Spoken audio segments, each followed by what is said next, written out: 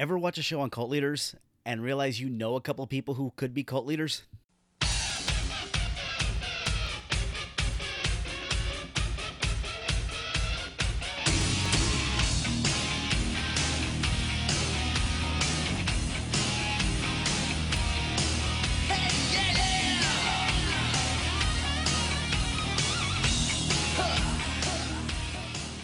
Hey everybody, welcome back to the Ninja Nerd Warrior podcast for August 7th, 2023. I am your host, Greg Hernandez, and yeah, I don't know if I've told you this before, but I will get into some random fucking moods with, wow, we're like 30 seconds in, I've already said fuck. I started keeping a tally because I realized like, oh wow, like if I'm just the average person listening to this, I mean like, this dude swears a lot. So yeah, 35 seconds in, first F-bomb dropped. And I'm also fairly convinced that I have ADHD, which would totally explain the first 60 seconds of this show. But, moving on. No, I will get into some random moods of stuff to watch, and since I have like every streaming platform on the planet, there's never a shortage of, I'll be like, hey, I want to watch Scrubs, because I haven't seen Scrubs in forever. Or, you know what, I haven't seen Martin. That's a show I grew up on. But every once in a while, I get into these true crime mode. It's not all the time. But I heard about these two shows on Netflix called How to Be a Cult Leader and How to Be a Tyrant.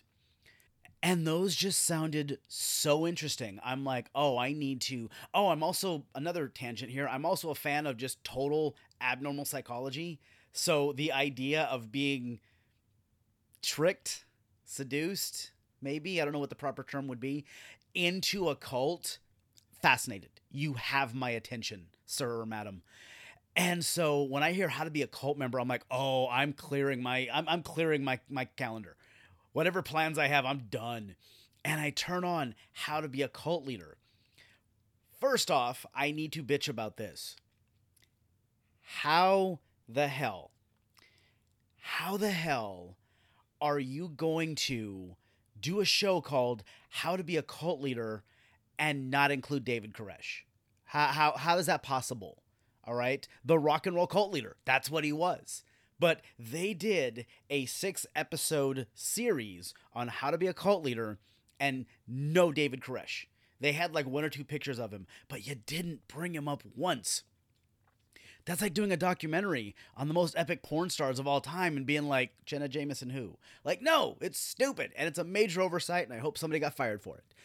But this show was not a mockumentary, but it was definitely a satire on how to be a cult leader. And you go into all of these qualities and all of these, basically a checklist of things to do in order to form your own cult. Kyle, did you start a cult? Yep. That's so sweet. And the different episodes are broken down into things like building your foundation, how to grow your flock, reforming their minds, promising eternity.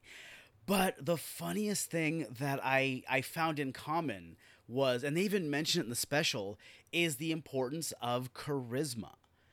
Nobody wants to follow a boring, uncharismatic cult leader. Come on, that's stupid. But one thing that I thought was hilarious was how many cult leaders were failed performers and entertainers. I already talked about David Koresh. David Koresh was a failed rock star. He tried to put a band together in LA and it sucked. It absolutely sucked. Maybe part of it was the fact that he couldn't play guitar worth a shit, and his real name is Vernon Howell. How many rock stars you know named Vernon? Beside the lead singer for Living Colour. But yeah, his name was Vernon Howell, so he changed his name to David Koresh, and he moved out to Texas, where you can find religious fucking people with no common sense, and started a cult. That's what happened.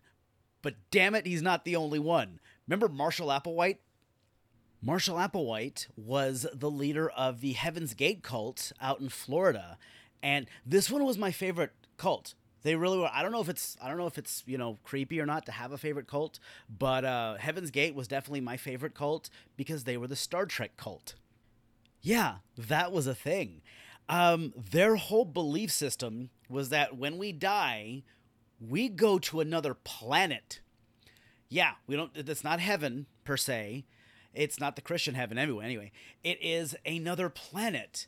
And the reason they were the Star Trek cult was because they would seriously watch Star Trek The Next Generation every week like it was a religious service.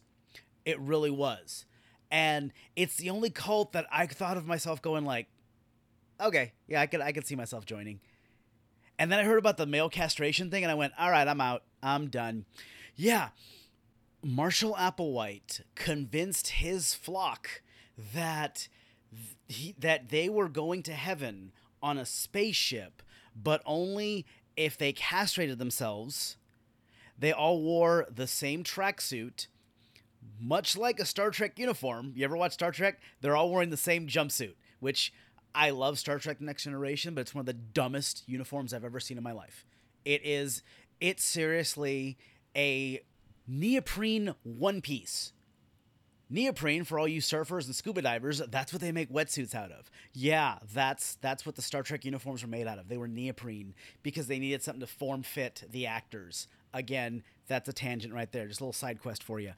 But Marshall Applewhite convinced his flock that they needed to be in a uniform, so they went out and bought tracksuits and Nikes. To the point that Nike actually discontinued the line of shoe that these people bought. I'll get to that in a second.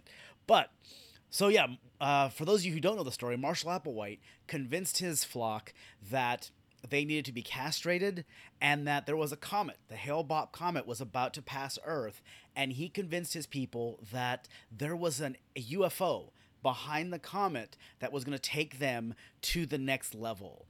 And so they needed to kill themselves, free themselves of their earthly bonds, if you will, and this spaceship would take their souls to the next planet. But going back to the whole rock and roll cult leader thing, yeah, Marshall Applewhite did musical theater. Yeah. So between David Koresh and Marshall Applewhite, we're already seeing this pattern of failed performers, entertainers, which kind of puts you in a mindset of, oh, these people are starved for attention and they're so deranged that not only do they need to be famous, not only do they need to be popular, they need to be worshipped. And too bad, because they both died before social media. They would have loved this shit. There was this other cult leader named Jaime Gomez, and he started the Buddhafield cult. And Jaime was a failed actor, failed model, failed porn star. I'm going to say that again. Failed porn star. How bad does your acting have to suck when you can't make it in porn? But I digress. He started the Buddhafield cult. And yeah, that was it. Buddhafield. That was the name of it. Clearly, Jaime not that creative. But this guy starts a cult where his followers worshipped him. It's a fucking cult, of course. But this was basically every just narcissistic Hollywood, like stereotypical Hollywood actor ever. Started a cult centered around him. All right. And this dude woke up. They described his perfect day. He woke up. He had some organic, gluten-free, fucking non-GMO breakfast, whatever it was. And then had his subjects give him his first of 4 daily massages. He would then go and lead a course in meditation. And then he was also a licensed hypnotherapist. So he would do sessions. He would do sessions with his cult, which included hypnotherapy to further strengthen his hold over them. He would then do his second massage of the day, and it just went on and on and on. Anyway, but what I'm pointing at is the pattern here between Koresh and Marshall Applewhite and Jaime Gomez of this failed performer, this failed rock star, this failed celebrity mindset. Oh, totally forgot about. Okay, this is another side note, Jaime Gomez related. I laughed hysterically. I had a water bottle in my hand, and when they said this, I dropped the water bottle. I was laughing so hard. Gomez used to lead these group meditation sessions. And to quote P.T. Barnum, there's a sucker born every minute. And to quote Adolf Hitler, repeat the lie until it becomes the truth. So Gomez would lead these meditation sessions where he would convince followers that they were seeing light coming off of him during these meditation sessions. And sure as shit, you actually had people who believed they saw light coming off this son of a bitch. But they had an interview with a couple of reformed cult members, and you had this one guy who said that no matter how hard he tried, he could not see light coming off of Jaime Gomez. And so Gomez does a one-on-one, quote unquote, one-on-one session with him where they're both sitting on the ground, lotus position for all you yoga fans, and Gomez tells the guy, close your eyes real tight, focus on me, and I'm going to touch your forehead, and I'm going to pass some of my energy onto you, and you will see the light coming off of me. And what he does is he jams his thumb into this fucking guy's forehead as hard as possible, and he's got a little flashlight in his hand, and he's flashing the flashlight in this guy's eyes. And through clenched eyelids, this guy believes that he's seeing the light come off of Jaime Gomez. And right there, he was like, he had me. Right there, he had me. That is some Andy Kaufman shit. That is, oh my God. I laughed hysterically. He seduced this guy into a cult with like a 2-inch flashlight just flashed in his eyes. I died. But anyway, again, we're seeing this narcissistic need for attention, to be worshipped. And in a similar fashion brings us to Jim Jones. Jim Jones wasn't a failed actor. He wasn't a failed rock star. He didn't do musical theater, and he sure as shit didn't do porn. Not publicly anyway. But he was a preacher. His father was a preacher for whatever small town they lived in. Again, I horrible at doing research, and I probably should have been taking notes while I was watching this, now that I'm thinking about it. But Jim Jones's father was a preacher, and little Jimmy noticed how much power and how much sway his father held over his congregation. And little Jimmy said, I want to do that. I want to be a preacher. Okay. But his dad, to his dad's credit, his dad was a good dude. His dad ran a soup kitchen. His dad helped the homeless. His dad did what you would expect a preacher to do. Jim Jones said, yeah, fuck that. No. That's way too much goddamn work. Jim Jones built his cult again to worship him. And but again, going back to the pattern of this need to be idolized, this need to be worshipped, this need to have people hang off your every word. It's the common thread in all of these cult leaders. And that's when I came to a really, really alarming realization, which was, I have a lot of friends that I could totally see running a cult. Let me rephrase. I'm not going to say friends. I'm going to say people I've worked with and worked for. People I know. My entire adult life has been pretty much spent around strippers, stand-up comics, and pro wrestlers. So right off the bat, there's already the entertainment element in there. I have there's a promoter I used to work for named Billy. And Billy started off as a good dude, but Billy was like us. Billy was just an indie worker working his shows, and he did what every indie worker does, which is you start to realize, you know what? This shit's starting to hurt. My body feels like hammered shit. Hey, wouldn't it be cool if I ran my own promotion and had people work for me? You already see where this is leaning dangerously in a bad direction? Okay. So Billy starts his own promotion, and I worked for it for years, Vendetta Pro Wrestling.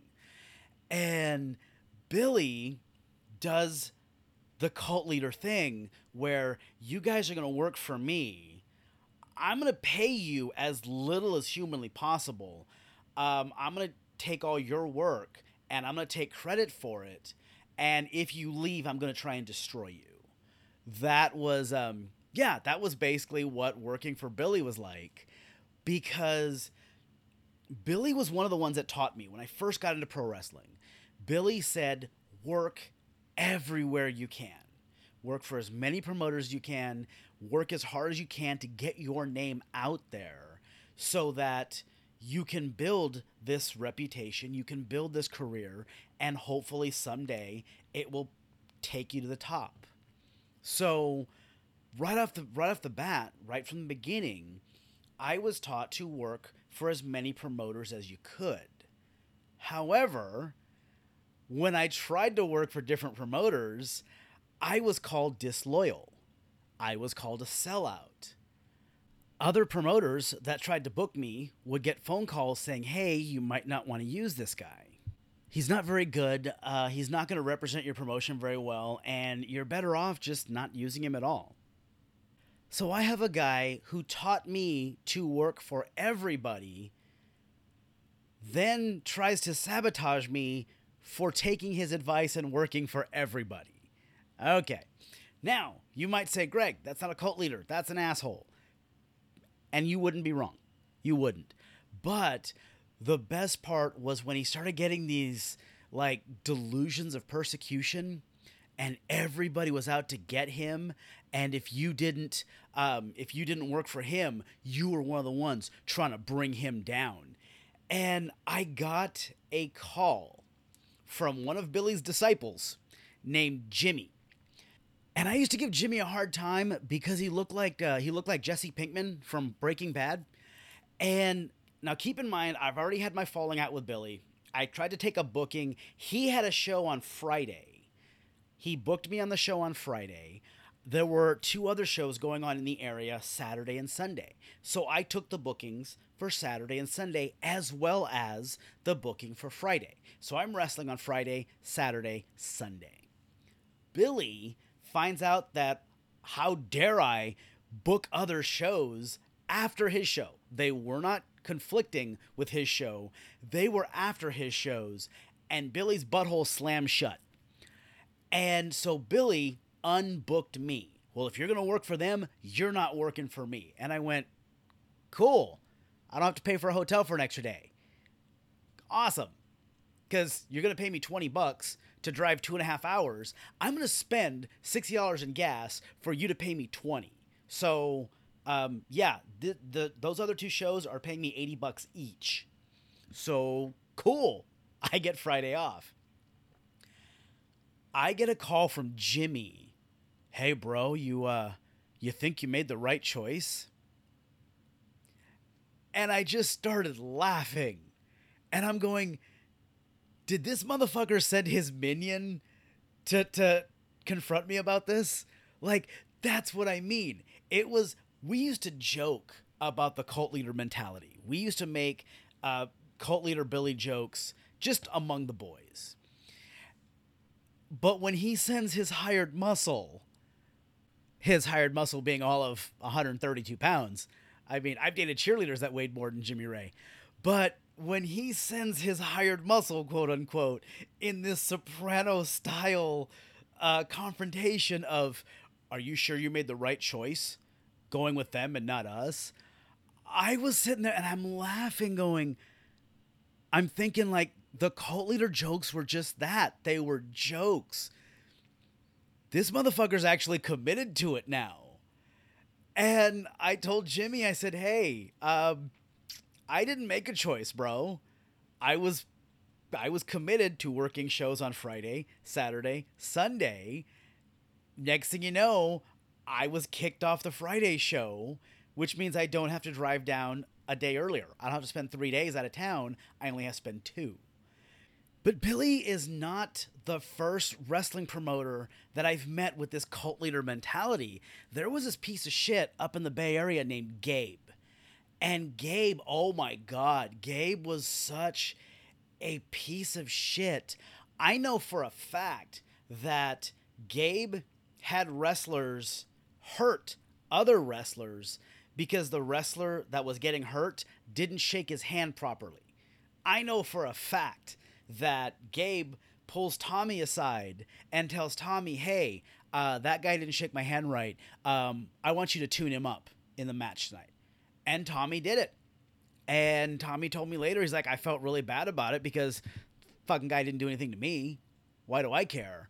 You know, but when you have a promoter who holds your career in the palm of his hand and you actually start to believe like, hey, this guy could make me or break me, you start to do shit that you wouldn't do otherwise.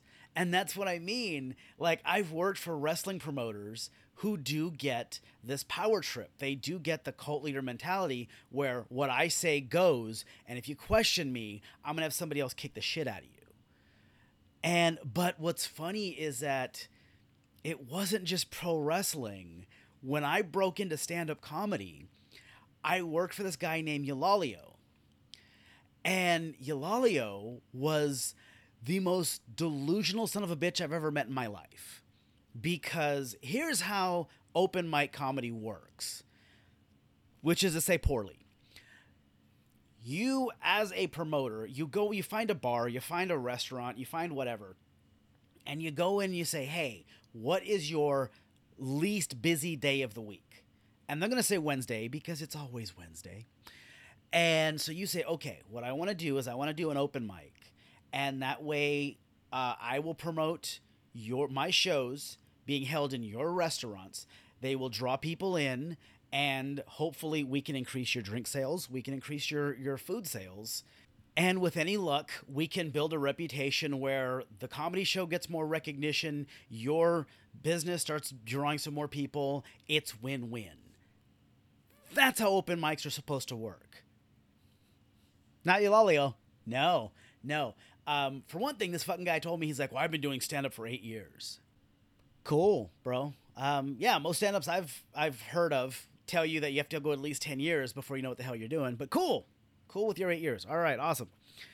But he would go to bars and restaurants and demand that they pay him $2,500 a week to do these shows. Bro, they just inform you that they're not making any money on these nights, and you want them to turn over $2,500 of what they don't have. We're already off to a bad start. But I was trying to get to stand up, and you got to put up with assholes that you wouldn't piss on if they were on fire when you're trying to get started in something like this. And so I just sat there and kind of like, all right, okay. And I watched him do this shit. And he puts me on my first 3 open mics. All right. And I'm not one of these assholes who comes out and goes, oh yeah, my first time I killed. No. I was trying not to shit myself. Not going to lie. Nervous as shit. I was shocked I got through the first 5 minutes, but that's how stand-up comedy goes. And Eulalio tells me, he says, dude, you're really good. And I'm thinking, you're full of shit, but okay. And he starts telling me that he wants to put me on these paid shows and how I'm going to get paid to do stand-up after 3 weeks. I've been doing pro wrestling for about 12, 15 years at this point. So I'm like, you're full of shit. No, nobody gets paid by their 4th show. That's not a thing. But all right, again, I'm going to let this guy bullshit me. He wants to do a show 10 minutes outside of Bakersfield at an indoor swap meet where he's telling me we can draw 200 people. Really? Okay. Yeah. We're going to skip over the fact that I live in Bakersfield, born and raised here, and no way in hell. There is no fucking way in hell you're getting 200 people to drive 10 minutes out of town to watch stand-up comedy at an indoor swap meet. It's not going to happen. All right? There's two things that Bakersfield is really good at. Bakersfield always has the top ranking in the state for DUIs and STIs. So we get drunk and like to fuck. That's basically what Bakersfield's good at. And so the farther away from the bars downtown you go, the less of a chance you're going to draw a crowd. That's pretty much, it's common sense, really. You need to have the show as close to the alcohol as possible. And I kept telling him this, and he kept getting pissed at me. And he kept telling me, no, just promote the show and people will go there. And I told him, I'm like, aren't you the promoter? Isn't that in your title? Needless to say, the show flopped because horny alcoholics don't leave downtown to go 10 minutes out of town for comedy. And so this dude is pissed at me. He was perfectly fine telling me how long he had done stand-up and how he knows the comedy business and how I was really good and he was going to make me a star. All I had to do was everything he said and I was going to be a fucking comedy superstar. And I've dealt with pro wrestling promoters so long that I'm just like, hold on, I know that smell. That's bullshit. Yeah, that's what that is. And so when this show flopped, I just kind of laughed it off to myself. And I didn't say it out loud, but I'm thinking, I told you. And I just quietly left Eulalio. I'm not working with this fucking guy ever again. The dude he calls me like 2 weeks later, 3 weeks later to tell me about this amazing show that he's doing in Lake Elsinore. And my first question was, where the fuck is Lake Elsinore? I'd never heard of it. And I'm born and raised in California. Never heard of Lake Elsinore, but okay. And I'm just like, no, bro, I'm good. I'm okay. And he flew off the handle. Who the fuck are you to say no to me? I've been in this longer than you'll ever know. And he's just going nuts. He has people contacting me, calling me, texting me like, hey, bro, I think you should give Eulalio another chance. You know, he's really doing some great things. And I'm just like, what is this? What is this with people that I piss off sending their minions after me? What kind of bullshit is this? And then it got to the point where Eulalio tells me that he's going to beat my ass. So there are threats of violence for leaving him. Is that not cult mentality? You're not with me, I will destroy you. And I laughed, and I told him, I'm like, bro, I do stand up at this bar on Tuesday, this bar on Wednesday, this bar on Thursday. All shows start at 7. You meet me at any one of those, and we'll settle this. And that was the last time I heard from Eulalio. But that's what I'm talking about, is this cult leader mentality being tied to failed entertainment types. And while I'm watching this Netflix special, I'm just realizing, like, holy shit, how many of those people have I come in contact with? And I get it. I really did. So this how to be a cult leader thing hit me hard. Like, I was just like, oh my God. And last I heard, Eulalio was selling car insurance and Billy was doing some midget promotion. I have no idea. But yeah. So the next one was How to Be a Tyrant, which was about dictators. And they talked about Muammar Gaddafi. They talked about Adolf Hitler, Joseph Stalin. They talked about Kim Jong-un and how his entire family, I didn't know this, Kim Jong-un's entire family has ruled North Korea since the 30s. And both of them, I will say this, both of them really good specials. And so if you're a little twisted and you enjoy shit like that, I would highly recommend them. But it's also, by this point, it's 3 a.m. And so I'm going to go to bed, except Netflix does that. Hey, if you like this, you might like that. And it showed me Night Stalker, The Hunt for Richard Ramirez. And I'm just like, oh, hit play. I had never seen this. Keep in mind, Richard Ramirez was the first serial killer that existed during my lifetime. I mean, Bundy was still alive when I was a kid, but he had already been caught. Gacy had already been caught. Both of them were already on death row. Nobody had heard of Jeffrey Dahmer yet. So Richard Ramirez was my introduction to serial killers, and I was 7. And I remember these news stories on the news every night. And here's what I learned about Richard Ramirez was he was a bitch. He really was. I mean, every serial killer targets somebody that's not going to put up a challenge. Somebody's not going to put up any kind of physical resistance. Bundy targeted women. Gacy targeted children. So no serial killer really goes after somebody that can fight back and possibly kill them in return.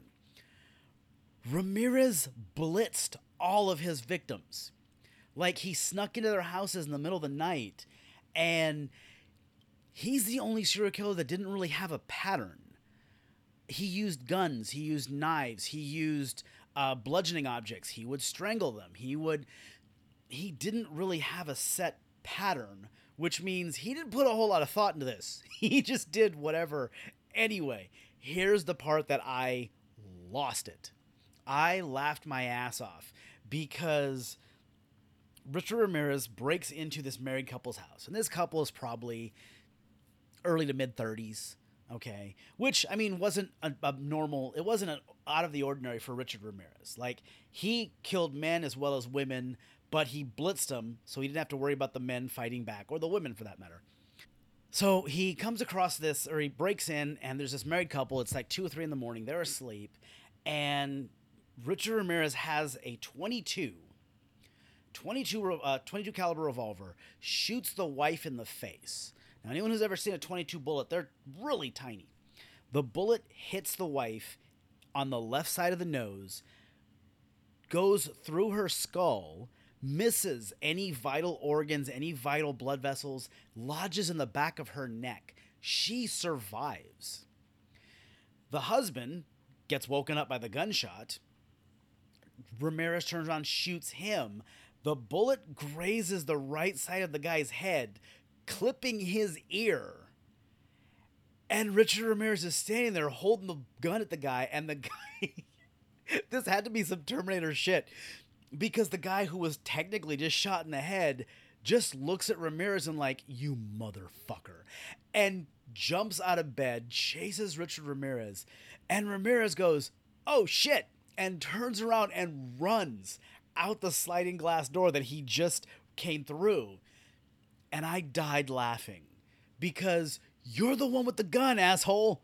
Like, it's a 22 revolver. There's still at least 4 rounds in the chamber.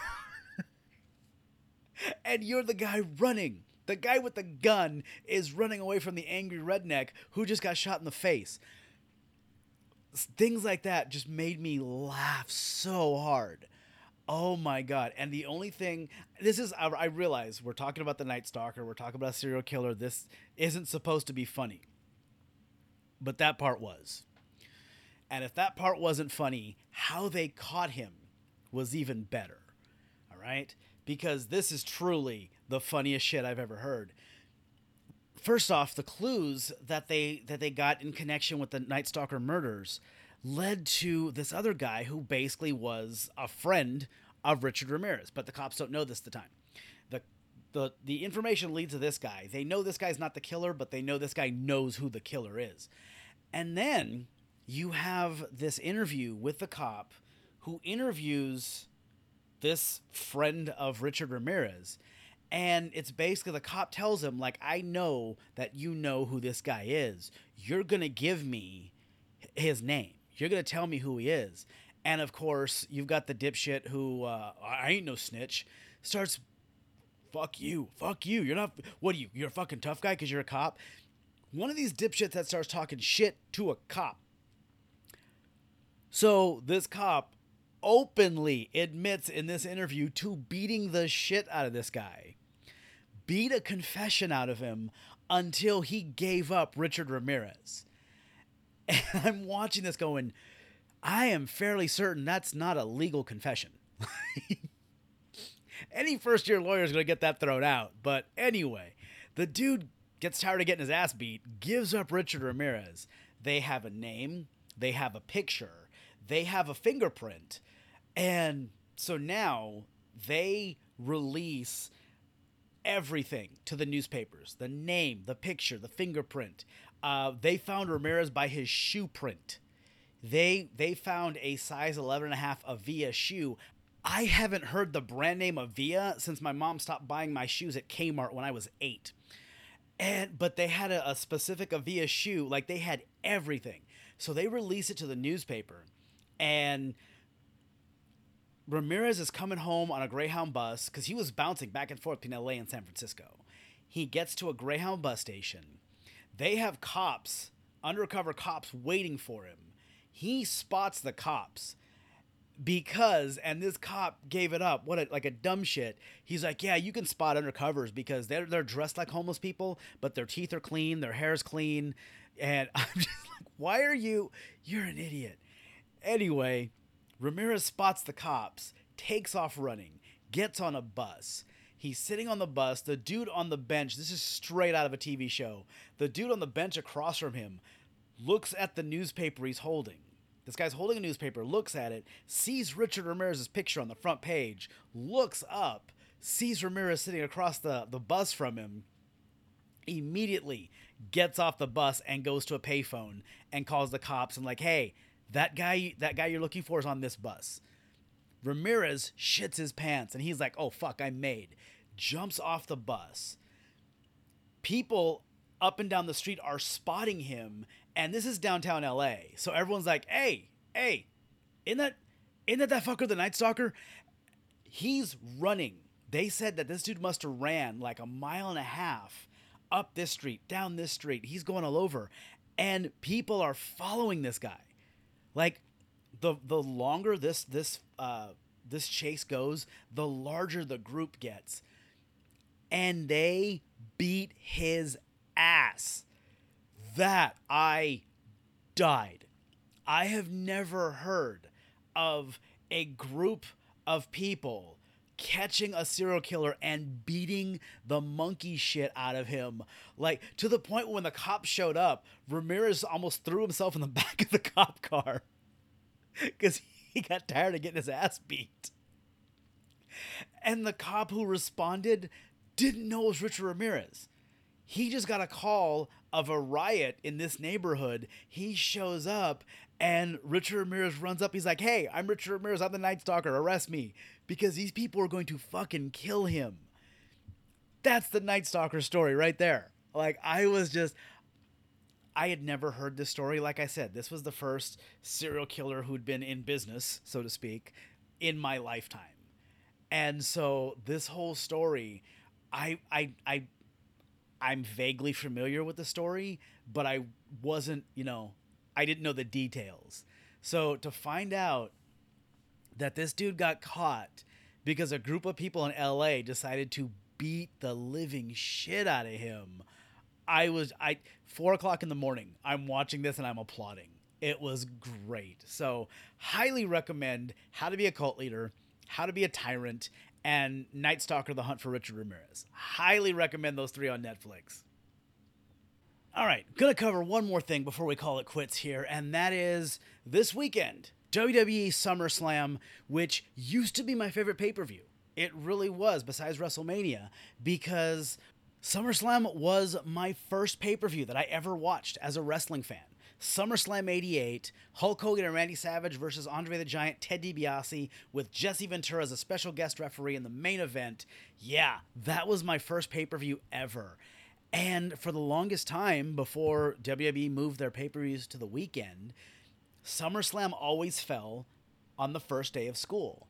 So I would kind of talk my parents into, oh, I got to go back to school. Well, hey, can I get this wrestling pay-per-view so I can come home and watch it? Because first day of school always sucks. And they fell for it every year. So yeah, SummerSlam is my sentimental favorite. And we opened this with a cold open starring Kid Rock, which was really cool because it's been so long since I've seen Kid Rock do anything but shoot at beer cans because he was afraid they were going to make him gay. So yeah, it was actually cool to see him do. It was recorded. It was pre-recorded, so they're like, all right, if you do any homophobic shit, we can edit that out. He did not scream, "My name is Kid." Maybe because he's getting up there in years and he's forgotten what his name is. And but yeah, so Kid Rock opens the show. That was 45 seconds of my life I'll never get back. First match out, we have Logan Paul versus Ricochet. Because Logan Paul said, I'll do the show, but I want to go on first because I want to fly from Detroit to Texas to watch my brother fight another over-the-hill MMA fighter in a sport this MMA fighter's never competed in. So, yeah, that happened. And can we agree that Logan Paul is just the new Shane McMahon? Think about it.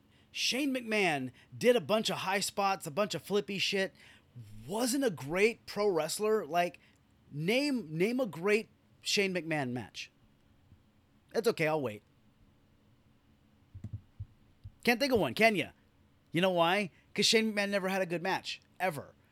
Yeah, we look back at the Attitude Era and Shane O'Mac and Mean Street Posse and him and Pete Gas and all that shit. Yeah, Shane McMahon sucked. Shane McMahon was the Eric Trump of the WWE. Like, he's only famous because his dad was famous. That was it. And now we have Logan Paul, who's younger, more athletic, but basically he's doing the Shane McMahon playbook. Like, just flippy shit and high spot, not a whole lot of psychology. He's had 2 matches since WrestleMania. That's 2 matches since April. So, I mean, trust me, from personal experience, working every other month, you're not going to get better because that describes my whole career. But this match seriously had it broke the record for most instant replays in a match ever. Like, I seriously, every 3 minutes, they replayed something else. And they were showing replays of, like, high crossbodies. Like, these weren't 630 splashes. These weren't, sky twister presses. He jumped up high and came down with a crossbody. And that got a replay. There were more instant replays in this match than there are super kicks in your average Young Bucks match. It was just absolutely ridiculous. And both Logan Paul and Ricochet went into this match saying that this is going to be the most viral match in WWE history, which is such a fucking Gen Z thing to say. Like, not the best match in WWE history, the most viral match. Oh my, fuck you. And in the end, when this match was over, this match had more high spots than 2 stoned 15-year-olds playing a video game. There was just flips and jumps and high spots. And in the end, some random dipshit apparently jumped the guardrail, which says a lot about security at a WWE event, puts brass knuckles on Logan Paul's hand, and Logan Paul knocks Ricochet out with brass knuckles. And at that point, Michael Cole became my hero when he said, well, that was a great matchup, but the ending sucked. Yes, Michael Cole, that finish did indeed suck. We then move on to Brock Lesnar versus Cody Rhodes, the rubber match. Brock has a win over Cody. Cody has a win over Brock. And this is the rubber match. This is for all the marbles. And it's at this point that we are told There's 4 main events. And I stopped and I thought, wait, hold on. This show you have 4 main events. Okay, first thing, there's only one main event, hence the term main. You can't have more than one main. Maybe, I mean, I dropped out of junior college twice, so, I don't have a great grasp on the English language, but fairly certain that you can't have more than one main. But let's pretend this is the first of 4 main events, and you put it second on the card. For those of you who don't know wrestling booking, nobody wants to go second.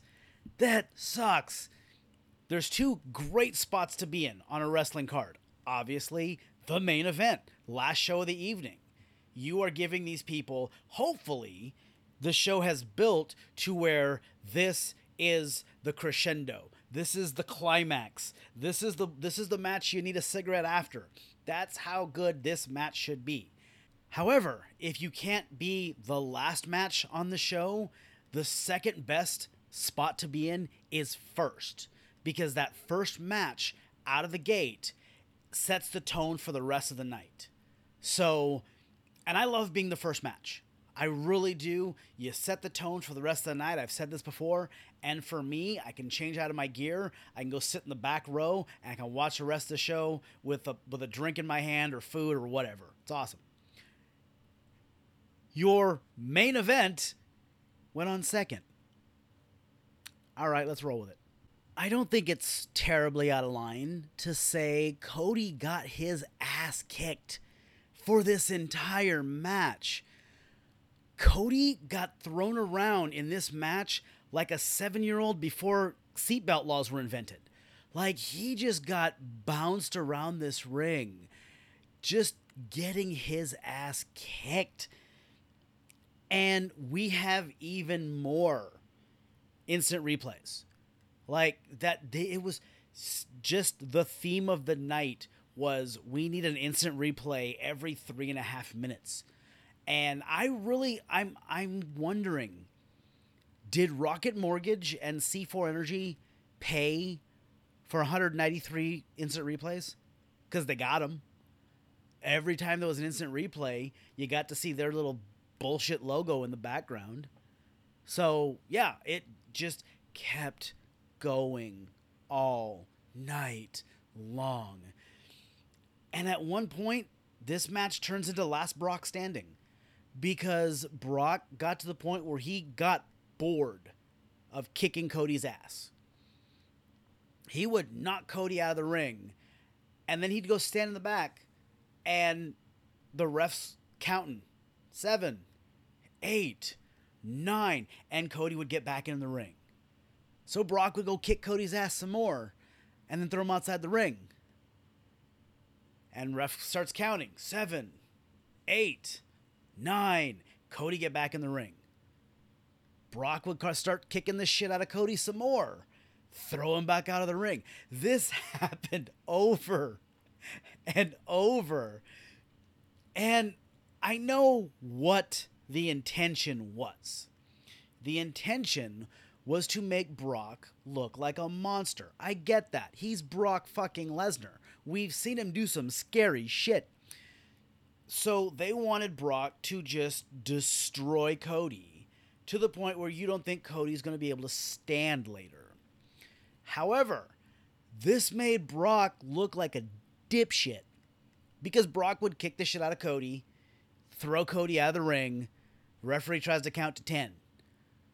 Cody would beat the count, back into the ring, Brock would kick the shit out of him some more, throw him back out of the ring, referee would try and count to 10. I'm like, Brock, you only have to count to 3 to pin him. It takes a lot longer to count to 10 than to count to 3, you dipshit. If you've got him beat, pin him so we can all go home. What the fuck? So, of course, Cody fires up, makes his big comeback on Brock. He hits Brock with a triple crossroads. Hits him with 3 separate crossroads, back to back to back. And it was at this point I realized Brock wears fight shorts. Obviously, Brock's an MMA fighter. He wears fight shorts. Brock destroyed the crotch of his fight shorts. I don't know how. I don't know where. All I know is that it looked like he was wearing a loincloth. It's just raggedy material hanging off Brock's hips and Brock's beast nuts hanging out. Like, I don't know what happened. I just know on that last Crossroads, I'm like, is Brock wearing a kilt? What the fuck? So Cody hits that third Crossroads, covers Brock, pins him 1, 2, 3. Cody wins the rubber match. And now we're moving Cody on to, I have no idea. I have no clue. Like, where do you go after Brock Lesnar? I have no idea. But Cody goes outside, hugs his mom because his mom is there in the front row. And did anyone else notice that Cody Rhodes' mom looks like Janine Melnitz from Ghostbusters? Is that just me? The next matchup is the Creative Has Nothing For You Battle Royal, where we take 25 people that WWE has no idea what to do with these guys. They're all crazy popular, but for some reason, we have no storyline ideas what to do. So we're just going to throw these bastards into a Battle Royal and put it on third. I've said it before. Fuck Battle Royals. Every promoter loves Battle Royals. Every pro wrestler fucking hates them because they're boring as shit. It's 20 guys in a ring. You're just throwing punches. You're just throwing kicks until somebody just heaves your dumb ass over the top rope and you're like, finally I can go home. My favorite part of this was even WWE is in on the joke now. Even WWE acknowledges Battle Royals are boring as shit. So they had a hype video before the Battle Royal. And as Michael Cole put it, this is a history of Battle Royals in WWE. Folks, nobody gave a shit.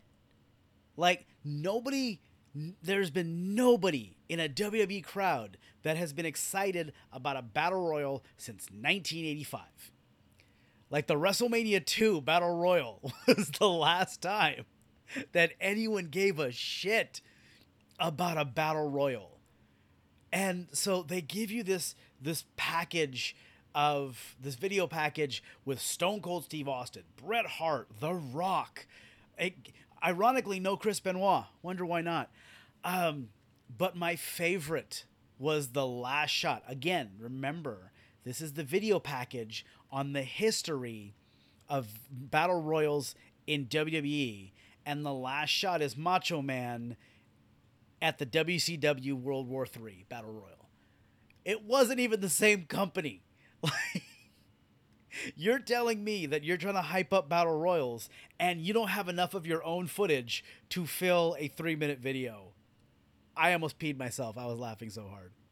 I really don't have any notes about this Battle Royal. It's boring as shit. LA Knight won. The people went crazy because LA Knight finally won something. You know, they won't put a title on him. You didn't put him over for the Money in the Bank briefcase. So damn it, we'll give him the piece of shit Battle Royal at SummerSlam. There you go. Now shut up. We move on to the grudge match between Ronda Rousey and Shayna Baszler in a match that had to be decided under MMA rules. Oh, fuck you. Folks, WWE and UFC are now owned by the same company. Why not just have a UFC match? You have Ronda Rousey and Shayna Baszler, two very accomplished female MMA fighters. Just put them in a fucking action, like put them in an actual MMA fight. How about that? No. WWE has to have its own MMA rules match. And this failed on such an epic scale. First off, they had just some random WWE referee refereeing a UFC fight. An MMA fight, basically. Not UFC. An MMA fight. Go ahead and get John McCarthy. You can't get John McCarthy to referee a Ronda Rousey Shayna Baszler fight? Really? And then, from the opening bell, the crowd went mild. They didn't give a shit because this is a pro wrestling audience and they didn't come here to see MMA. And those fans that are familiar with MMA knew this was shit.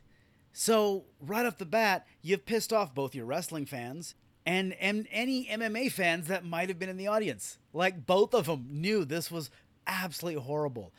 My favorite spot in the first 3 minutes was Shayna throws a roundhouse head kick and Ronda Rousey hits the ground like it's the Holly Holm fight all over again. Like she just got dropped.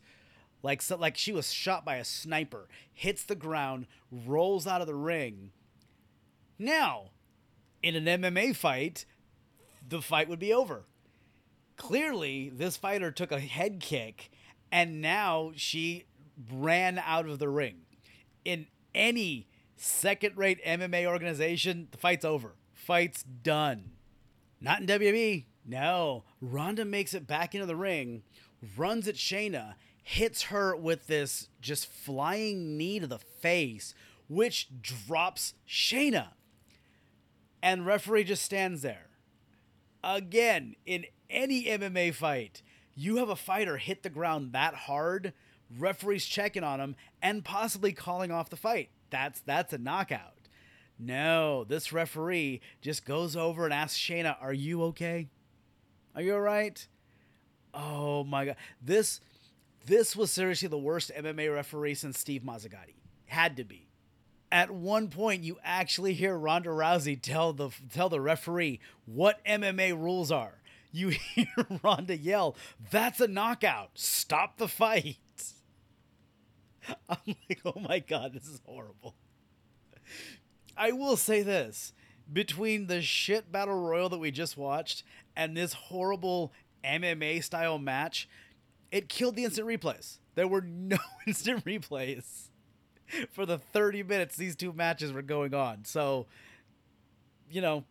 I guess small favors, I guess. Anyway, this fight ends with a completely horrible choke out finish.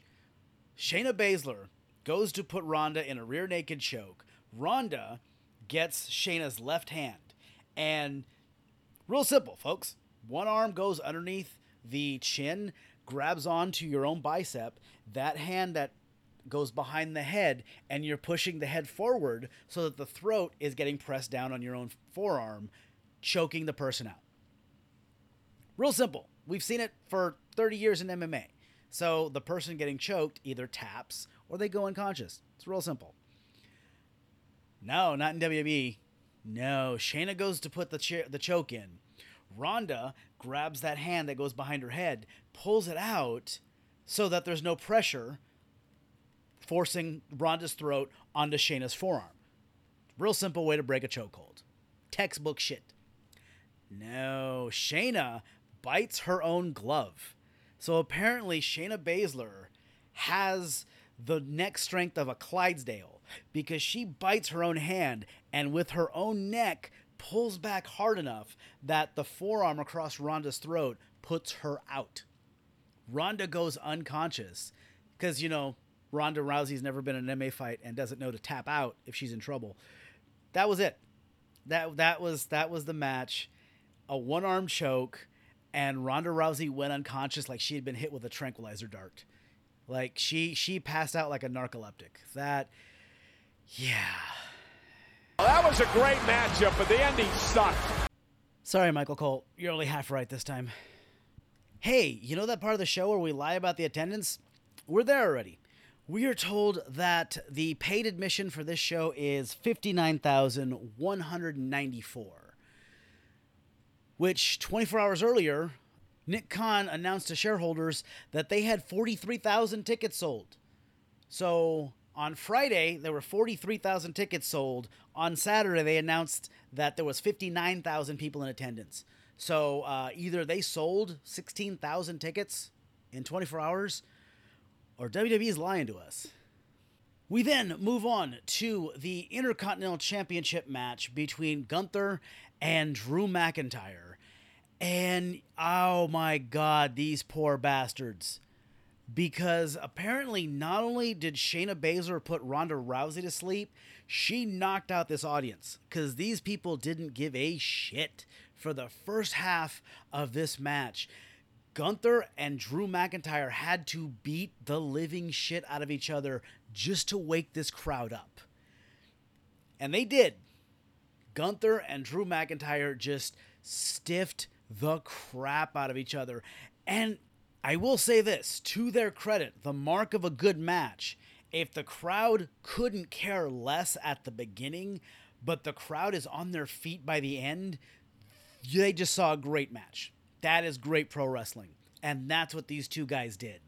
These guys put on such a great match, it woke up the instant replay guy. Because they, again, started throwing out instant replays every 90 seconds. These guys just stiffed the shit out of each other. And the crowd was loving it. The finish comes. I have no idea what they were going for. Whether it was a superplex, I don't know. But Gunther's sitting up on the top rope. Drew is going for something. I have no idea. And then all of a sudden, Drew McIntyre just crunches his own nuts on the top rope. Like, it wasn't a struggle and Gunther pushed him. No. Drew's punching Gunther in the head and then just throws himself down and crushes his nuts on the top rope like I'm watching an episode of Jackass. Drew hits the mat. Gunther comes off with a flying splash, which looked a lot like Owen Hart's old Blue Blazer splash. I have to say that. I'm thinking about stealing that. Picks Drew McIntyre up, hits him with a lariat, Stan Hansen lariat, which looked awesome, and then power bombs him. Gunther retains 1, 2, 3. Great match, but unfortunately it was booked right after an absolute crap fest. We then have the World Heavyweight title match between Seth Rollins and Finn Balor. This was great. I'm going to say, up to this point, best match of the night. Whether it's one of the 4 main events, I have no idea because they never actually told us what the 4 main events were. They just told us that we had them. This was fantastic. The story that they're telling with Finn Balor, Damian Priest, and the rest of the Judgment Day, awesome. Awesome. So you have that story coming in, and then we have that 7-year-old story of the night Finn Balor beat Seth Rollins for this very title, but Finn Balor separated his shoulder and so had to give the title back, had to vacate the title because he was going to have surgery and he was going to be out for the next 6 months. And Finn's career never really recovered, if you think about it. Finn just got brought up from NXT. He's now a main eventer. In his very first main event, blows out his shoulder, has to have it reconstructed, and his career's never recovered. So now you have 2 awesome stories going into this match, and these guys put on a clinic. This was seriously such a great match. And then now we have that other storyline with Damian Priest with the Money in the Bank briefcase. You see Priest just walk down to the ring, and Balor's looking at him like, what the shit are you doing here? And so now you have this, is Priest trying to help Balor win? Is Priest trying to cash in and win the title instead of Balor? You also have Seth Rollins in the ring. So are we going to have another WrestleMania moment where Priest inserts himself into this match and now it's a 3-way? There was so many different storyline possibilities going into this. It was awesome. There was one part that I was kind of confused on, but I still thought it was great because you don't know what is Damian Priest's motivation here. Is he trying to help Finn win the title, or is he trying to screw Finn over? And he keeps trying to give Finn the briefcase, like, here, hit him with the briefcase. Hit him with the briefcase. And Finn's going, no, I got this. Fuck off. Leave me alone. We're sticking with plan A. And at one point, Priest just leaves the briefcase and walks over and distracts the referee. And Finn, who's been telling Priest this whole time, no, I'm not going to cheat. I got this. I got this. He sees the briefcase and goes, fuck it. I'm going to hit him with the briefcase. Goes to pick it up. Seth Rollins hits a curb stomp, stomps Finn Balor's face into this briefcase, rolls him over, ref counts 3. Seth Rollins wins, retains his title, and just got the hell out of there. He bailed. And you're left with this camera shot of Finn Balor sitting in the ring just staring back at Priest, and Priest staring back at Finn Balor like, you fucked up. Don't blame me. You fucked this up. So awesome. I thought this match was great. Storyline wise, probably the best book match on the show so far. So that was awesome. Which leads us to the women's World Heavyweight title match. World Heavyweight? No, just the women's title. Folks, there's like 16 titles in WWE and they all have a different name. This was the women's world title or just the women's title? Anyway, Asuka, your women's world champion, versus Bianca Belair and Charlotte Flair in a triple threat match. Is this one of the 4 main events? I have no idea. I have no clue. There have been 6 possibilities for the 4 main events. I'm not sure at this point. It was a match. There were moves. There were flips. All 3 women involved are fantastic athletes. And if you randomly just took any one of these women out of it, the other 2 would have had a much better match. But no, WWE's got to throw all 3 people in and have this match. Folks, I was fried. By this point, I was fried. I want to say it was like 1 o'clock in the morning at this point when I'm watching the show. I ran down to Grover Beach yesterday. I had some friends who threw an engagement party. And so Grover Beach from Bakersfield's 2.5 hours. I drove 2.5 hours to go to their engagement party and then drive back. So I had 5 hours of round trip drive time under my belt at this point, and this show ended up being 4 hours. So the fact that I remember nothing about this match, I'm lucky I remember my own name at this point. I really do. So I remember it was a decent match. I remember that Bianca Belair. Oh, I do remember that. I should have notes, shouldn't I? That would make more sense. At one point, Bianca's thrown over the top rope, and you just hear her whole body weight hit the metal steps. And I'm just like, oh shit, because I thought I just witnessed someone die. Because this tiny little woman falls 10 to 12 feet, and you just hear her body hit metal. But because it's WWE, and because there had to be 193 instant replays on this show, they seriously showed this 3 times. But they did it from camera angles to where you can't see Bianca hit the stairs. Just from the angle, Bianca was 5 feet away from the stairs when she landed. So Bianca's tossed 12 feet in the air, misses the steps by like 5 feet, and some producer back in the truck hit a sound effect of flesh on steel. And when I realized this, I kept replaying it. I kept rewinding it on my remote, and I laughed harder and harder every single time. In all fairness, this is genius. In all fairness, this was absolute genius, because the fans in the building don't hear the metal. They don't hear the sound of Bianca hitting the stairs. The crowd at home, the viewers at home, don't see her body collide with the stairs. They just hear the sound. So this is some perfect, like, Chris Angel sleight of hand shit, where the people watching it don't hear the sound effect. The people hearing the sound effect don't actually see it happen. This was genius. This was some smoke and mirrors, just absolute fuckery. It was great. The finish of this match was very creative, but very dumb, because Charlotte Flair has Bianca Belair in a figure 4. Bianca has the destroyed knee that she got from not hitting the stairs. So Charlotte has the figure 4. Asuka spits blue mist into Charlotte's face. Charlotte's in pain. She's blind. She can't see, but it never dawns on her to let go of the figure 4.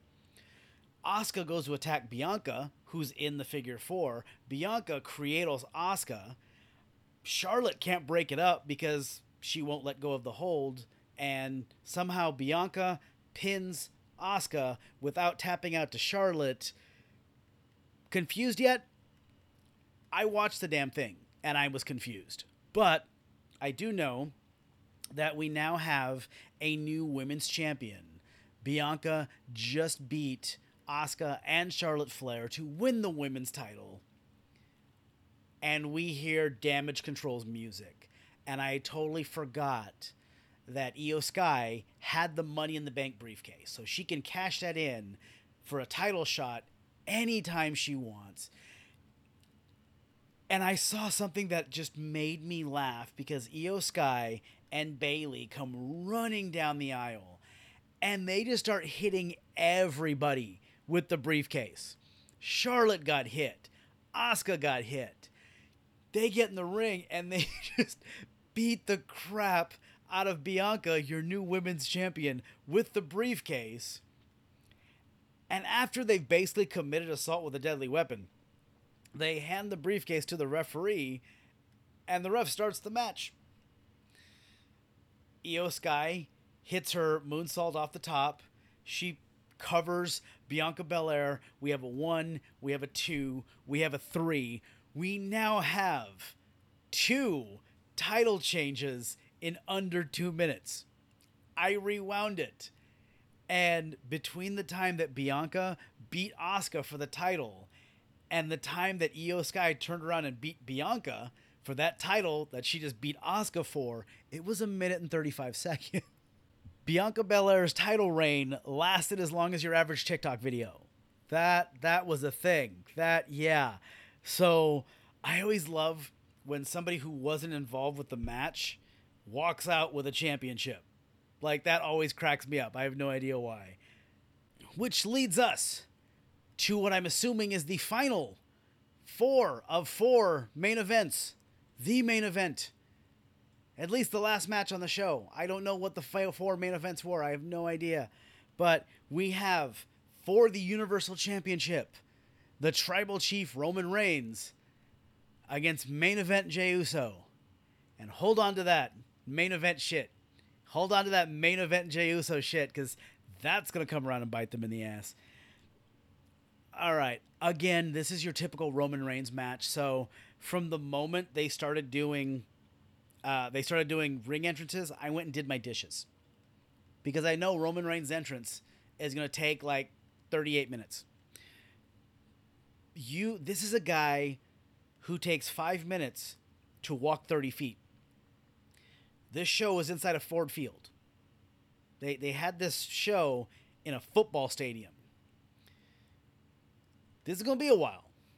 It's going to be a while for Roman to get from the locker room to the ring. I had time to go do my dishes. And this is not just a match for the Universal Heavyweight title of the world.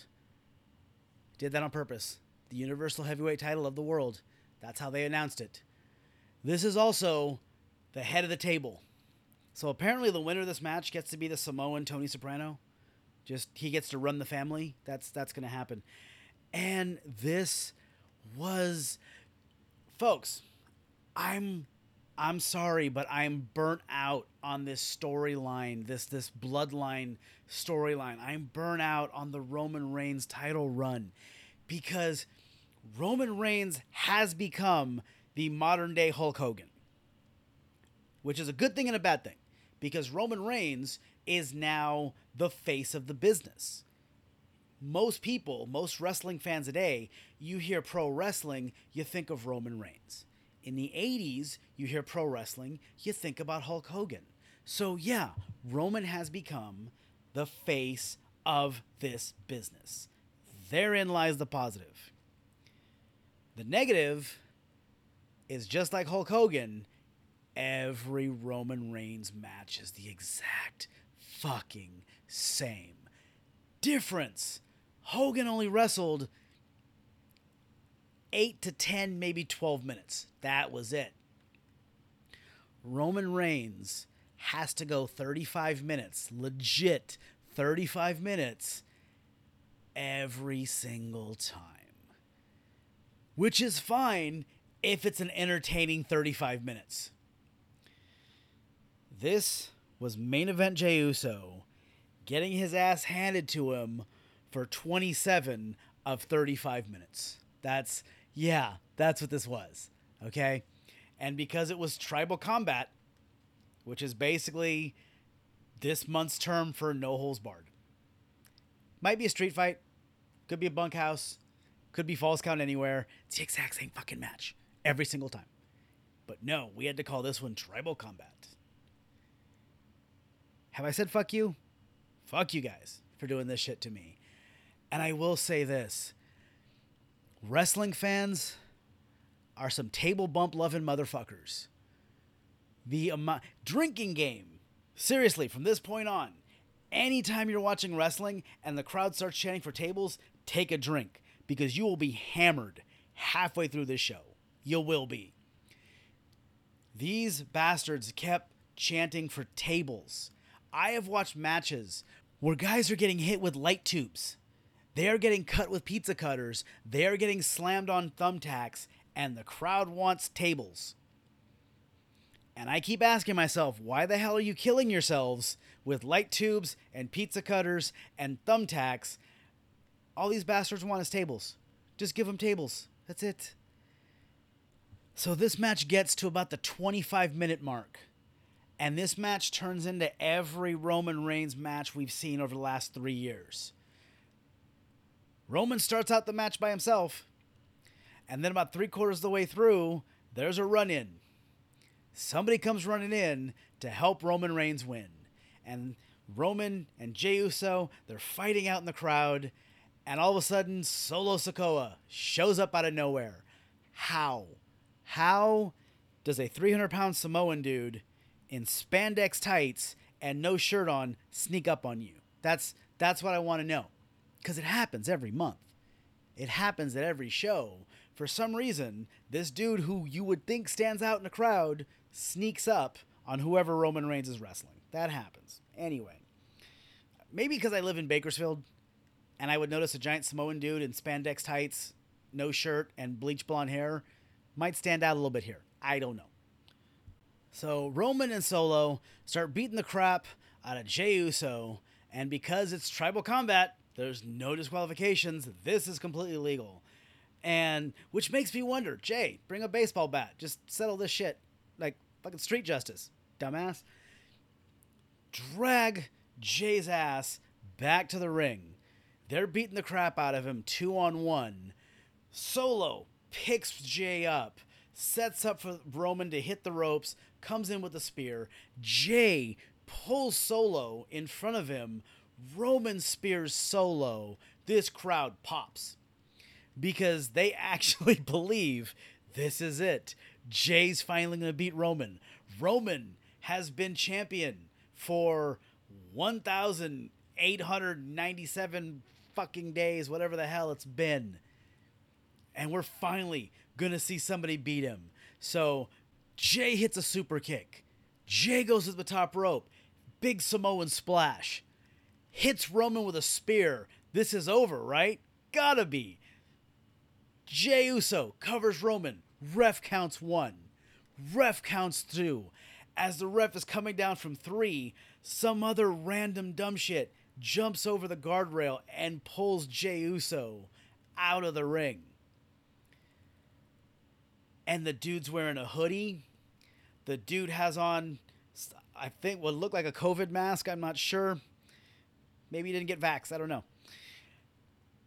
And you see him pull the hood down, pull the mask down. It's Jimmy Uso. Jey Uso's twin brother.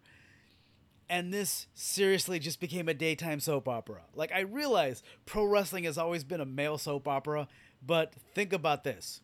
You have one guy fighting his cousin, and his twin brother jumps in not to help him out, but to protect the cousin. So now you have brother against brother. Son of a bitch. This is seriously some of the most overly dramatic shit. Like, I was on board. I'm not going to lie. I was on board for the first year. First year, I was all in. Fuck yeah, you're finally doing something with Roman Reigns. Then it got to a year and a half. All right. We've turned Roman heel. Cool. Then it hits 2-year mark. All right, this shit's done. I'm sick of this shit. We are now at the 3-year mark. 3 years and counting. And I have to admit, I couldn't give a shit less. I don't. And to not to put too fine of a point on this, but Jey Uso just got pulled out of the match. His twin brother just screwed him out of the World Heavyweight title. And these two seriously stared at each other for what felt like 3 or 4 minutes. They just stood there staring at each other forever. They really did. If I had a squints drop right now, I would use that forever. Yeah. And then all of a sudden, Jimmy Uso kicks Jey Uso in the face, throws him back into the ring. Roman hits a spear through a table, covers him 1, 2, 3. This Roman Reigns shit is still going. I will say, the bright spot of this, I laughed hysterically. I laughed like a mental patient because every wrestling fan I saw on social media was convinced that Jey Uso, main event Jey Uso, was finally gonna beat Roman after 1,800 days or whatever fuck it's been. Jey Uso was finally gonna be the guy to beat Roman. And they took main event Jey Uso and they beat him like a mid-carder. And I laughed. I laughed so hard. And then I have no idea why pissed off wrestling fans give me so much joy on social media. Because just going through Facebook, going through Twitter X, going through all of these social media platforms, and just watching these fanboys just throw temper tantrums one after another. It was great. It was awesome. I'm a sick fuck. I realize this. I really am. But anyway, that was SummerSlam 2023. It was a long ass show, folks. It really was. Holy shit. Never watch a 4-hour wrestling show after spending 5 hours behind the wheel of a car. Don't do it. Just absolutely don't do it. It's not worth it. So, all right, that's the show for this week. I am Greg Hernandez, the Ninja Nerd Warrior. You can find me on Facebook, Twitter X, Instagram, YouTube, and TikTok. If you like the show, thank you. Please like and subscribe on all the platforms I'm available on. And if you know somebody who wants to be a cult leader, send the show to them. I think I can help them out. You can find me on Apple Podcasts, Google Podcasts, Spotify, or Amazon Music. Or you can go to the source and you can go to ninjanerdwarriorpodcast.com. So with that, you know what? I'm also going to acknowledge the fact that we're going on 5 weeks now. We're going on 5 consecutive weeks that I broke my record. Hell yeah. So, all right, folks, that is the show for this week, and I will talk to you later. Bye-bye.